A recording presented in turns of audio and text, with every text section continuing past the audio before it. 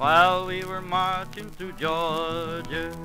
Everybody swing your honey, swing your high and low. The Allemande left for the old left hand, around the ring you go. A grand old right to left, walk on your heel and toe. Promenade that pretty gal to Georgia. This is an extra episode. One of my favorite resources that I've used to put this podcast together is a book by a fella named James Mooney, written in 1906, called Myths of the Cherokee.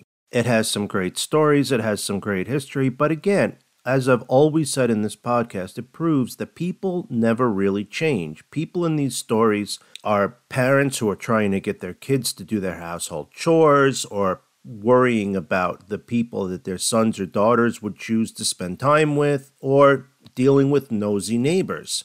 The same experience that people have had all over the world throughout time. The only difference is that because they are uniquely Cherokee stories, occasionally people talk to bears or giant snakes come out of rivers, but that's no weirder than some of the Grimm's fairy tales. So this is a story called The Moon and the Thunders. The sun was a young woman and lived in the east, while her brother, the moon, lived in the west. The girl had a lover who used to come every month in the dark of the moon to court her. He would come at night and leave before daylight, and although she talked with him, she could not see his face in the dark, and he would not tell her his name, until she was wondering all the time who it could be. At last, she hit on a plan to find out, so the next time he came, as they were sitting together in the dark, she slyly dipped her hand into the cinders and ashes of the fireplace and rubbed it all over his face, saying, "Your face is cold, you must have suffered from the wind," and pretending to be very sorry for him, but he did not know that she had ashes on her hand. After a while, he left her and went away again. The next night, when the moon came up in the sky, his face was covered with spots, and then his sister knew he was the one who had been coming to see her. He was so much ashamed to have her know. Well, he should be ashamed because it's his sister, but I don't know if that matters if you're the moon and the sun. He was so much ashamed to have her know it that he kept as far away as he could at the other end of the sky all of the night. Ever since, he tries to keep a long way behind the sun, and when he does sometimes have to come near her in the west, he makes himself as thin as a ribbon so he can hardly be seen. Some old people say that the moon is a ball which was thrown up against the sky in a game a long time ago. They say that two towns were playing each other, but one of them had the best runners and had almost won the game when the leader of the other side picked up the ball with his hand, a thing that is not allowed in the game, and tried to throw it to the goal, but it struck against the solid sky vault and was fastened there to remind players never to cheat. When the moon looks small and pale, it is because someone has handled the ball unfairly, and for this reason they formerly played only at the time of a full moon. When the sun or moon is eclipsed, it is because a great frog up in the sky is trying to swallow it.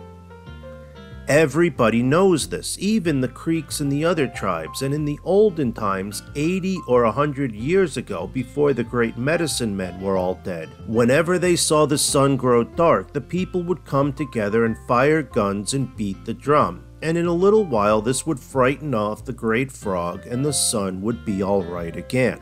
There's going to be a partial solar eclipse in April. Beat all the drums you want, but please don't shoot in the air.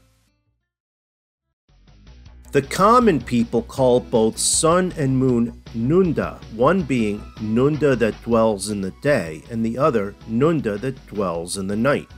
But the priests call the sun, a word I can't pronounce, which is translated as six killer, and the moon, another word I can't pronounce, even though nobody knows now what this word means or why they use these names. Sometimes people ask the moon not to let it rain or snow. That's a pretty common piece of folklore, that if the moon is a crescent that is kind of laying on its back, that it's holding in the rain and the snow, and it'll be good weather.